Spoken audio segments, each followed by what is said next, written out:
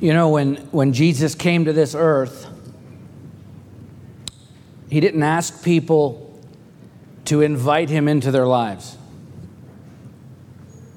He asked people to abandon their lives. And then he invited them to follow him, which is an entirely different proposal altogether. In fact, the two aren't even close to the same thing, but somewhere along the way, in Western Christianity at least, we've replaced the message of Christ, which is take up your cross and follow me. We've replaced that with just invite me into your life. And so instead of giving up everything to become his disciples, we've been taught to simply add Jesus in to what we're already doing, like some kind of enhancement to our lives, not giving up anything. In truth, that perspective really isn't exclusive to American Christianity. It goes as far back as his first followers. In Luke chapter 9, as Jesus and his disciples were traveling, it says, as they were going along the road, someone said to him, "I will follow you wherever you go." And Jesus said to him, "Foxes have holes and birds of the air have nests, but the Son of Man has nowhere to lay his head." To another, he said, "Follow me." But he said, "Lord, let me first go and bury my father." Jesus said to him, "Leave the dead to bury their own dead, but as for you, go and proclaim the kingdom of God." Yet another said, "I will follow you, Lord, but first let me say farewell to those at my home." And Jesus said to him, "No one who puts his hand to the plow and looks back is fit for the kingdom of God." In other words, if you're going to follow me, then you're going to have to leave your former life in the dust. Because there is no version of following Jesus Christ that doesn't involve leaving something else. There's no version of accepting Jesus Christ that doesn't involve rejecting something else. There's no version of receiving Jesus Christ that doesn't involve relinquishing something else. And there is no version of believing in Jesus Christ that doesn't involve denying something else. We cannot simply add him into our lives without giving anything up for his sake and believe that we're truly following Jesus Christ. He said, "Any of you who does not renounce all that he has cannot be my disciple." Luke 14:33. And so look, as important as it is to have intent, as good as it is to intend to be a follower of Christ, good intentions simply aren't enough, as you can see by the passages we just read, which are full of people with good intentions, but lack the conviction to actually leave their former lives behind and follow him. Okay, intentions are great, but intentions don't get the job done. So if your intention is to actually follow Jesus Christ, then the best place to start is by taking a long look in the mirror and asking yourself, what am I willing to give up to do this? Because that is exactly what Jesus challenged people to do when they expressed their best intentions to follow him. Again, as we just read, he said, okay, are you willing to walk away from everything that you hold dear? Are you willing to step out of your comfortable, predictable lifestyle, not even knowing where you're going to sleep from one night to the next? Are you willing to leave the life that you're living now in the dust to follow me? And the truth is, we should be asking ourselves the same questions today if our intention is to actually follow him, because look, there is a very real cost for doing so. So here's something to remember. Following something always means leaving something else. It doesn't matter what it is. If you choose to follow something, you're always leaving something else behind. And that is never more true than when it comes to following Jesus Christ. So what am I willing to give up to follow him? And another question like it for all of us who believe in him is, what have I given up to follow Jesus Christ? These are hard questions to ask yourself, and even harder to answer. You don't have to tell me, but we must answer these questions if we're going to truly follow him, because again, this is exactly what he challenged people with when they expressed their best intentions to do so. He said, okay, then leave everything behind and you come follow me. But I'll just tell you, the more enamored that you are with this world, the more difficult it will be for you to actually do that. And yet following Jesus with abandon is the only way you will ever experience this life to your fullest potential. There simply is no other way. And I'm just being brutally honest here because I love you. There's no other path to reaching your fullest potential in this life than following Jesus Christ. There is no other way to get there because he is the only one who can lead you there. So just to be crystal clear, when you decide to take that journey, you will be tested. You will be tried. You will be challenged. In fact, Jesus said you will be hated. But if you're going to follow Jesus Christ and see your fullest potential realized in this life, I'm telling you, that is the price of admission. Which brings us to the point of this message today. Because if you're going to set out on that kind of journey, that kind of lifelong commitment, which, by the way, will also, here's the good part, it will bring you the greatest blessing and joy and peace and reward that surpasses anything else in this life. But it will also test your limits at times. If you're going to leave everything behind that he's calling you to leave and truly follow Jesus Christ, then there are some things that you will need to have with you. Some essentials that you dare not go without, which happen to be illustrated so beautifully in our story today as we continue our sermon series looking at the life and times of Joseph, as Joseph's father, Jacob, prepares to uproot everything. His family, his belongings, his land, his holdings in Canaan, his family business, his security. He's going to uproot it all and start all over again. And yet he's not about to embark on that kind of journey without knowing a few things first that we would do well to learn from today. So let's pick up the story right where we left off last week at Genesis chapter 46, and we'll talk about the essentials of following Jesus. We'll begin with the first 4 verses. So Israel took his journey with all that he had and came to Beersheba and offered sacrifices to the God of his father Isaac. And God spoke to Israel in visions of the night and said, Jacob, Jacob. And he said, here I am. And then he said, I am God, the God of your father. Do not be afraid to go down to Egypt, for there I will make you into a great nation. I myself will go down with you to Egypt, and I will also bring you up again. And Joseph's hand shall close your eyes. So when Jacob decides to take this journey, he's 130 years old. Right? He's been collecting Social Security for over 65 years at this point, right?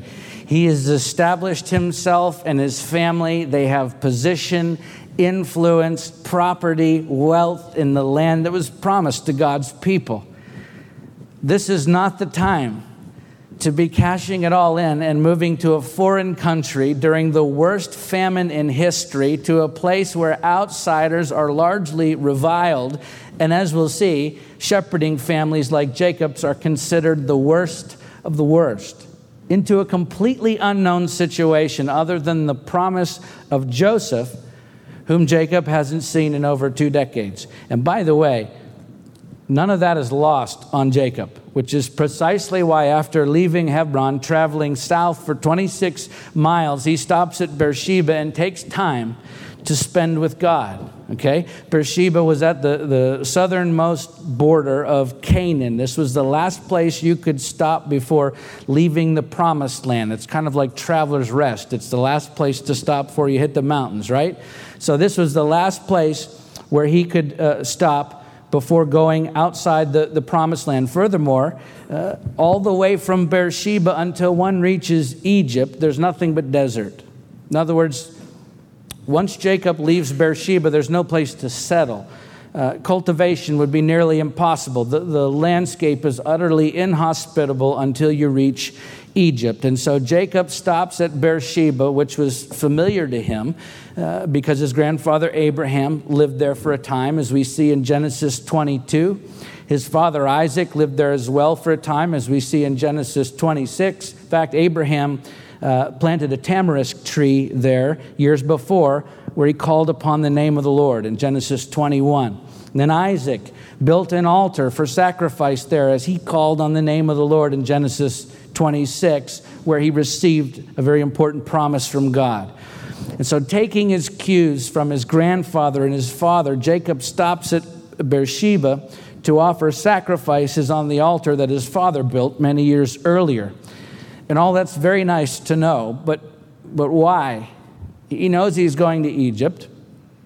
So why bother stopping at Beersheba before leaving Canaan? Well, the answer is found in verse 3, where God says to Jacob, I am God, the God of your father. Do not be afraid to go down to Egypt. You see, Jacob stopped before he left Canaan because he was afraid. Otherwise, God would not have said to him, do not be afraid, right? God wasn't wondering if maybe Jacob was afraid. He knew that he was, which is why he reassures him. And I'll just point out here that Jacob had good reason to be afraid. Because back in Genesis 15:13 concerning Egypt, God said to Abraham, Jacob's grandfather, know for certain that your offspring will be sojourners in a land that is not theirs, and will be servants there, and they will be afflicted for 400 years. And then in Genesis 26:2, God warns Isaac, Jacob's father, to stay away from Egypt. So Egypt for Jacob's family has historically represented a serious threat to God's people, and Jacob is no dummy. He knows that he's breaking with family tradition here and the word of God to his ancestors to stay out of Egypt. So he stops at Beersheba just before he leaves the promised land and reaches the point of no return to do just what his father and grandfather did, because Jacob had to know that God was with him. Back in Genesis 26:24, God made a promise to Isaac at Beersheba. He said, I am the God of Abraham, your father. Fear not, for I am with you. And here at the same altar at Beersheba, Jacob stops, not going one step further until he receives a nearly identical promise from God in verses 3 and 4. God says to Jacob, I am God, the God of your father. Do not be afraid to go down to Egypt, for there I will make you into a great nation.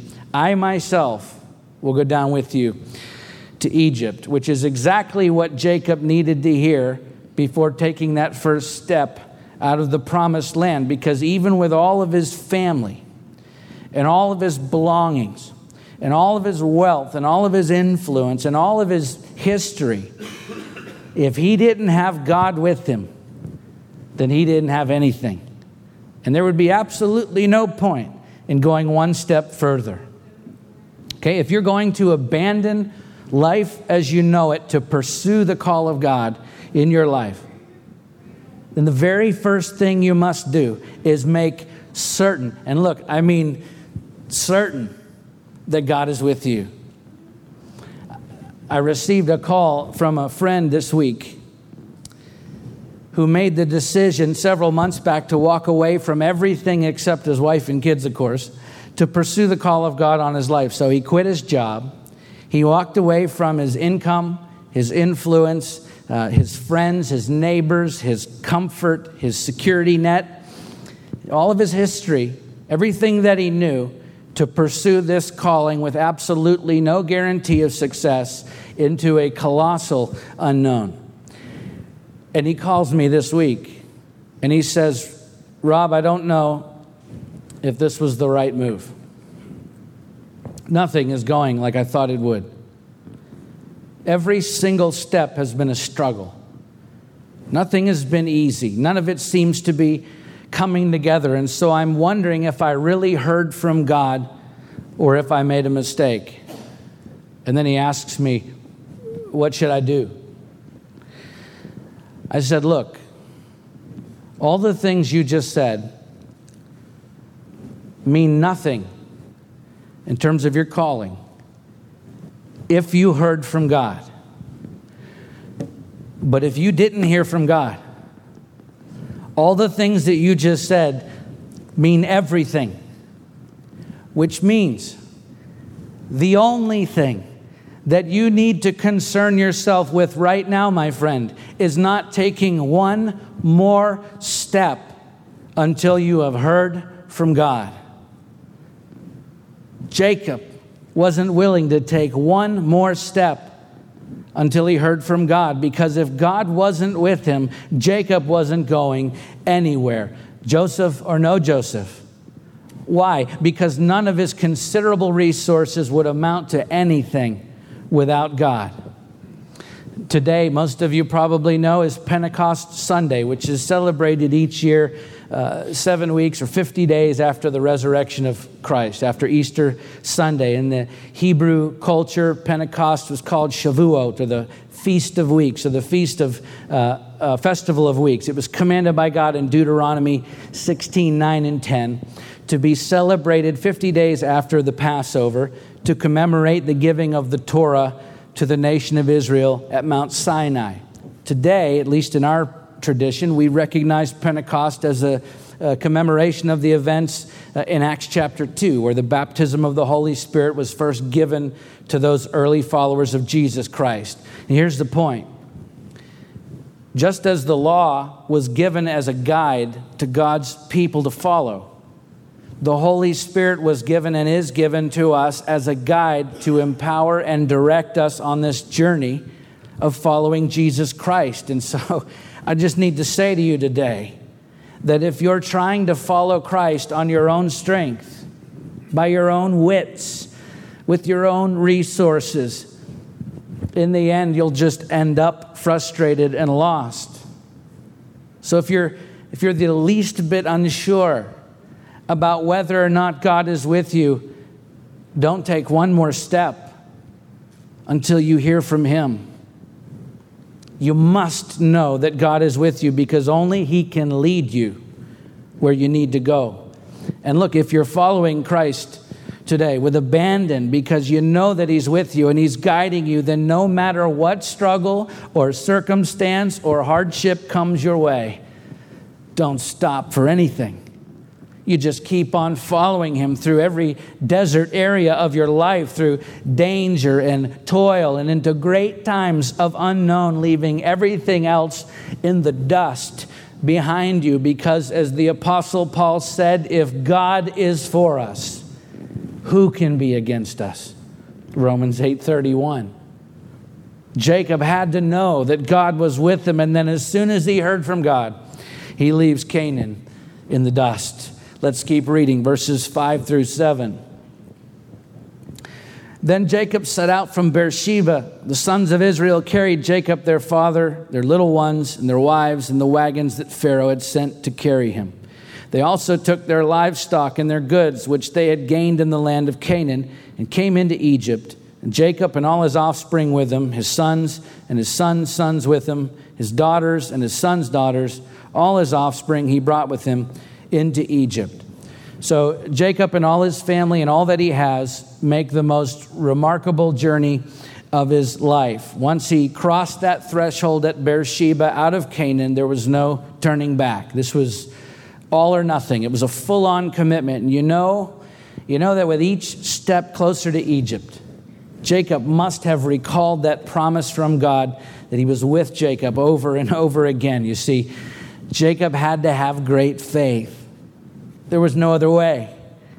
This was a journey that would require great faith because there was no one or no thing left in Canaan for him. The text makes it clear in verses 6 and 7 that Jacob and all his offspring and everything that he owned went on this journey. So he didn't leave a few relatives in Canaan to hold down the fort in case things didn't pan out in Egypt. There would be no remnant there to preserve his land or holdings or the family business or to even maintain key relationships there. This was a total sellout to pursue the future that God had planned for Jacob and his family. And interestingly, there's a now famous mural called the Beni Hassan mural from the 19th century BC. The time frame of this journey from Egypt that was discovered in 1845 in an Egyptian tomb, which depicts a large family from the region of Canaan migrating into Egypt, Semites. And we can't prove that it's a picture of Jacob and his family, but nonetheless, It is a fascinating illustration of what they would have looked like with all of their family and belongings in tow. It shows them with animals and weapons and musical instruments. All the men have full beards, and they're wearing these colorful robes like the one Jacob gave to Joseph years earlier as they now enter into Egypt. The point being, Jacob's migration was no half-hearted endeavor. He knew that God was with him, and with great faith, he took all that he had, leaving everything he'd ever known behind. There's a German theologian, Franz Delitzsch. He said about this journey for Jacob into Egypt, he said his heart would cleave to Canaan, which was his native land by nature and his true home by promise. You see, there was nothing easy about doing what Jacob was doing here, and the risk couldn't have been higher. He was leaving behind his home and all that he knew into a great unknown. But what enabled him to press on through what had to be an incredibly difficult journey at 130 years old, leaving the home that he loved, what enabled him to keep going was the great faith in the promise of God. We stand to learn a thing or two here from Jacob, because as we saw last week, God's word tells us that he's working all things together for our good.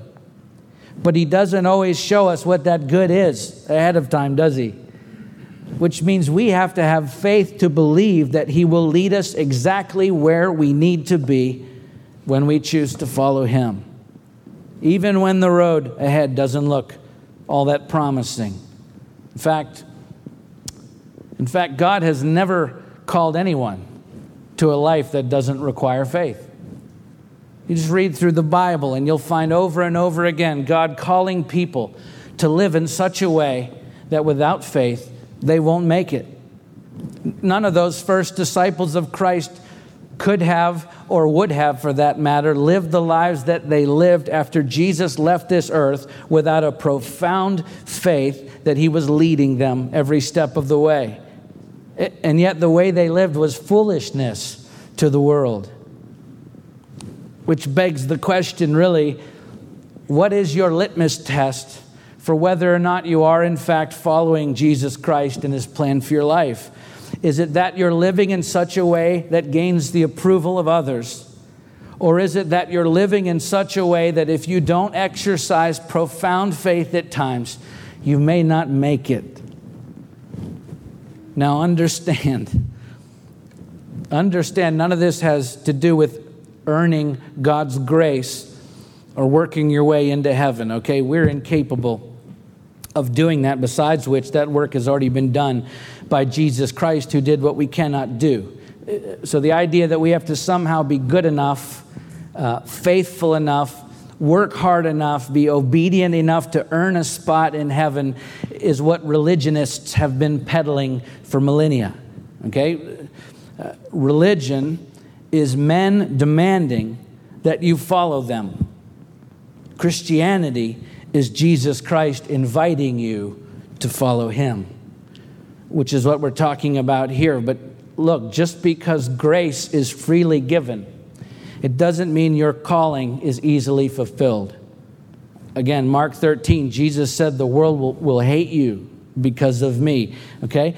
Following Jesus isn't always easy, nor was it meant to be. So the benchmark of whether or not we're following Christ and his good plan for our lives is not the approval of other people or how smoothly everything is going at any given time. No, the benchmark for following Christ is his approval, his voice in our lives, and the faith that we must exercise in the process, because we cannot always see what lies ahead.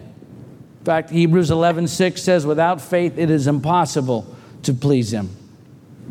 Okay, now, the next 20 verses in our story are a lineage of the family, which we won't take time to read through today, but I'll just briefly comment on this section of the story.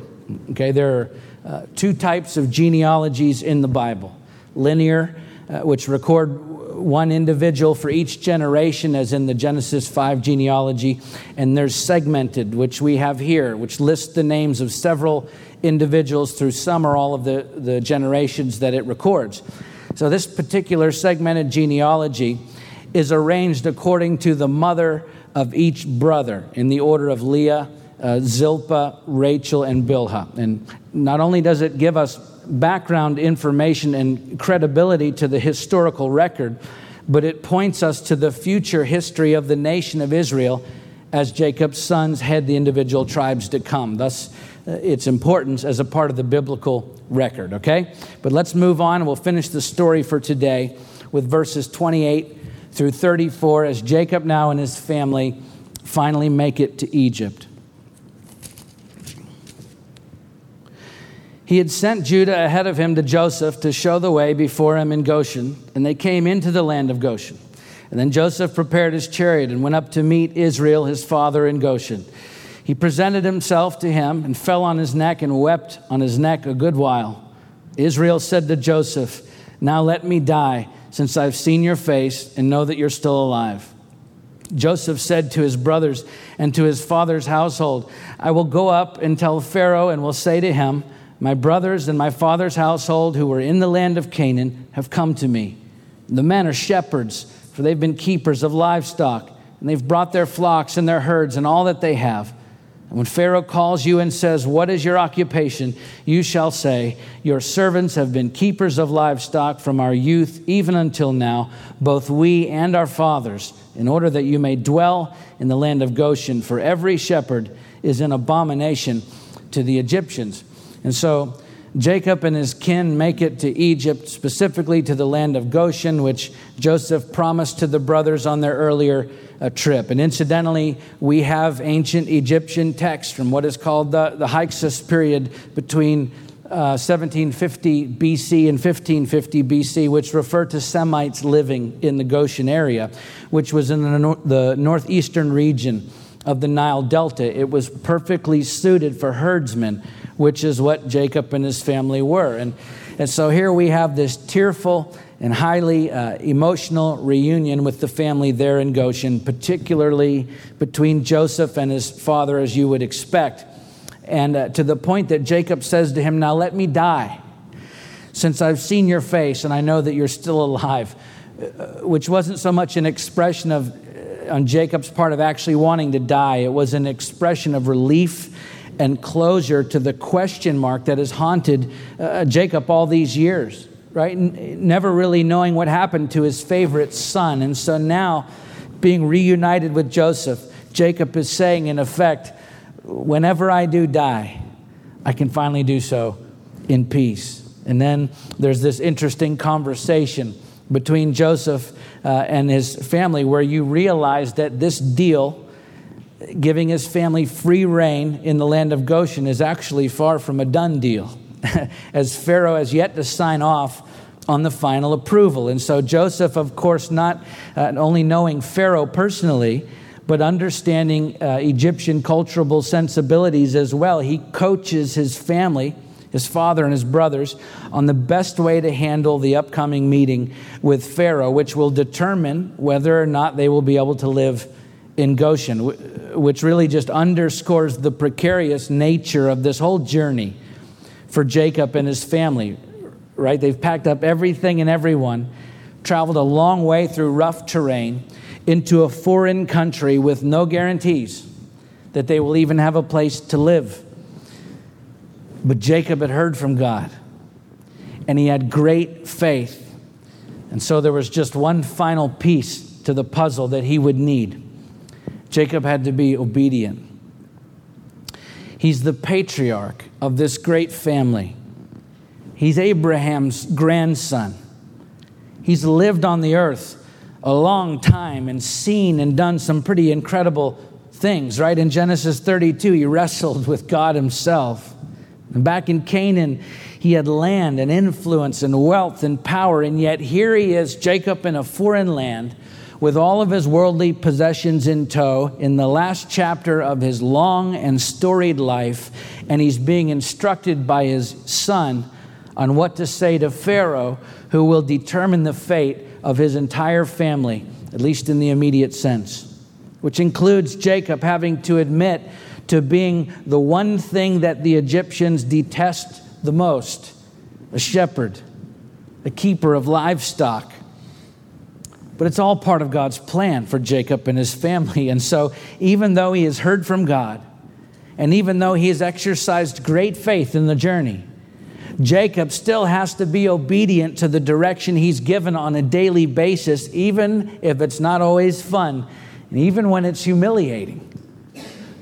Because knowing that God has given you a calling to pursue is great.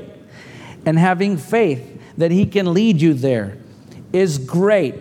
All of that is good and necessary, but it's all for naught if we refuse to obey him on a daily basis while we're on that journey.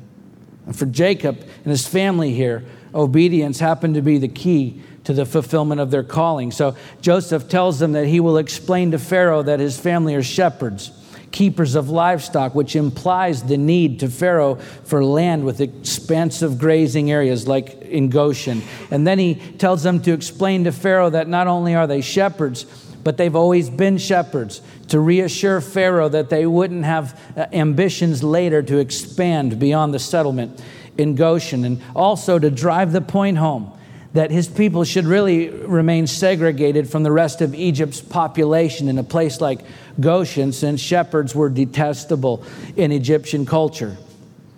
So all of this was designed to paint Goshen as the only logical choice for Jacob and his family to live in Pharaoh's eyes. And it works with textbook precision, as we'll see next week, so that the calling and the ultimate purpose for Jacob's life could be fulfilled. But Jacob still had to do his part. He had to swallow his pride that he may have had and live out the rest of his days as a foreigner in a foreign land, being considered one of the most detested class of people in that entire culture. Seems like, from the outside looking in, a huge step backward for Jacob. If you consider his life up to this point, it seems like a thankless way to have to live out the final years of your life until you consider the outcome of this move. Okay, from the time God called Abraham, it took at least 25 years to add one son, Isaac. Then it took Isaac 60 more years to add another son to God's people, which was Jacob. Then it took 50 or 60 more years for Jacob to add 12 sons and one daughter. And then God leads Jacob to Egypt, where he has to start all over again. And yet after 430 years, Israel will leave Egypt with 600,000 men. So it took this family 215 years to grow to just 70 people. And yet in the next 430, they grow, including women and children, to over 2 million. His purpose was fulfilled, all because Jacob was obedient to follow the call of God on his life, even when it was anything but pleasant or easy.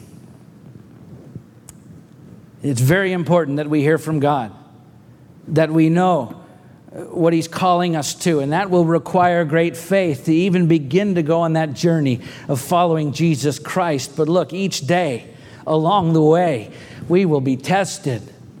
We will be challenged. We will be required to lay our pride down and at times to do some difficult things. But knowing his calling and having all the faith in the world won't get us to the place of fulfillment if we're not willing to obey day by day as we follow his leading. And therein lies perhaps the greatest obstacle between where we are and where we could be. You see, I think most of us know what God has called us to do. And I think most of us believe that he can lead us there. Otherwise, why would we come here and do all this, right? If we didn't believe, we wouldn't bother. No, I think the biggest obstacle for most of us standing between where we are and where we could be is obedience. It certainly is for me. I know what I'm called to do, and I have every bit of faith that God can lead me there. It's the little decisions every day, the ones where I have to swallow my pride, die to myself, abandon my own desires, and take my eyes off of this world and follow him to the exclusion of anything and everything else that could possibly get in the way. And that is a daily battle, a daily choosing to actually follow Jesus Christ. Some days I win that battle. Some days I don't.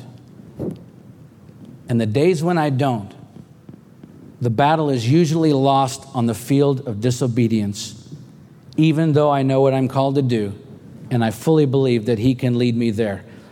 It's all for naught if we don't obey him as we're following him.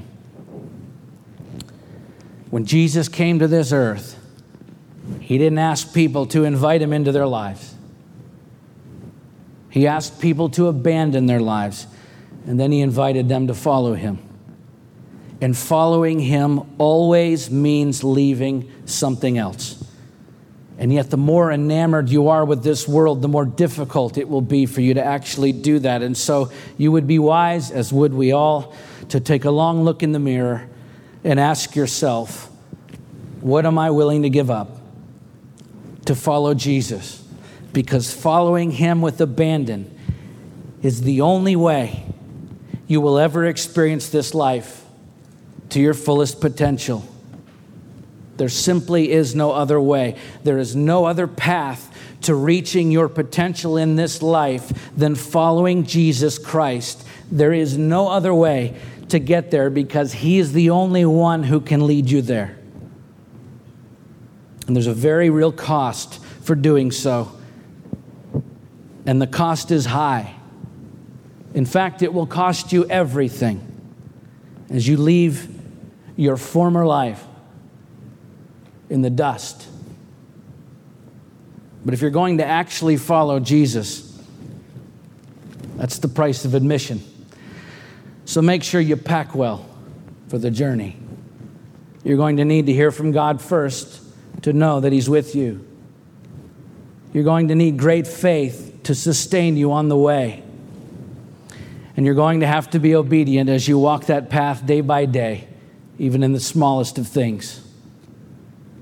These are the essentials of following Jesus Christ. And if you stay the course, even though at times it will seem like you're taking steps backwards, in the end, your great purpose in this life will not only be revealed, but it will be realized. And I'm telling you, there is no better life than that. Let's pray.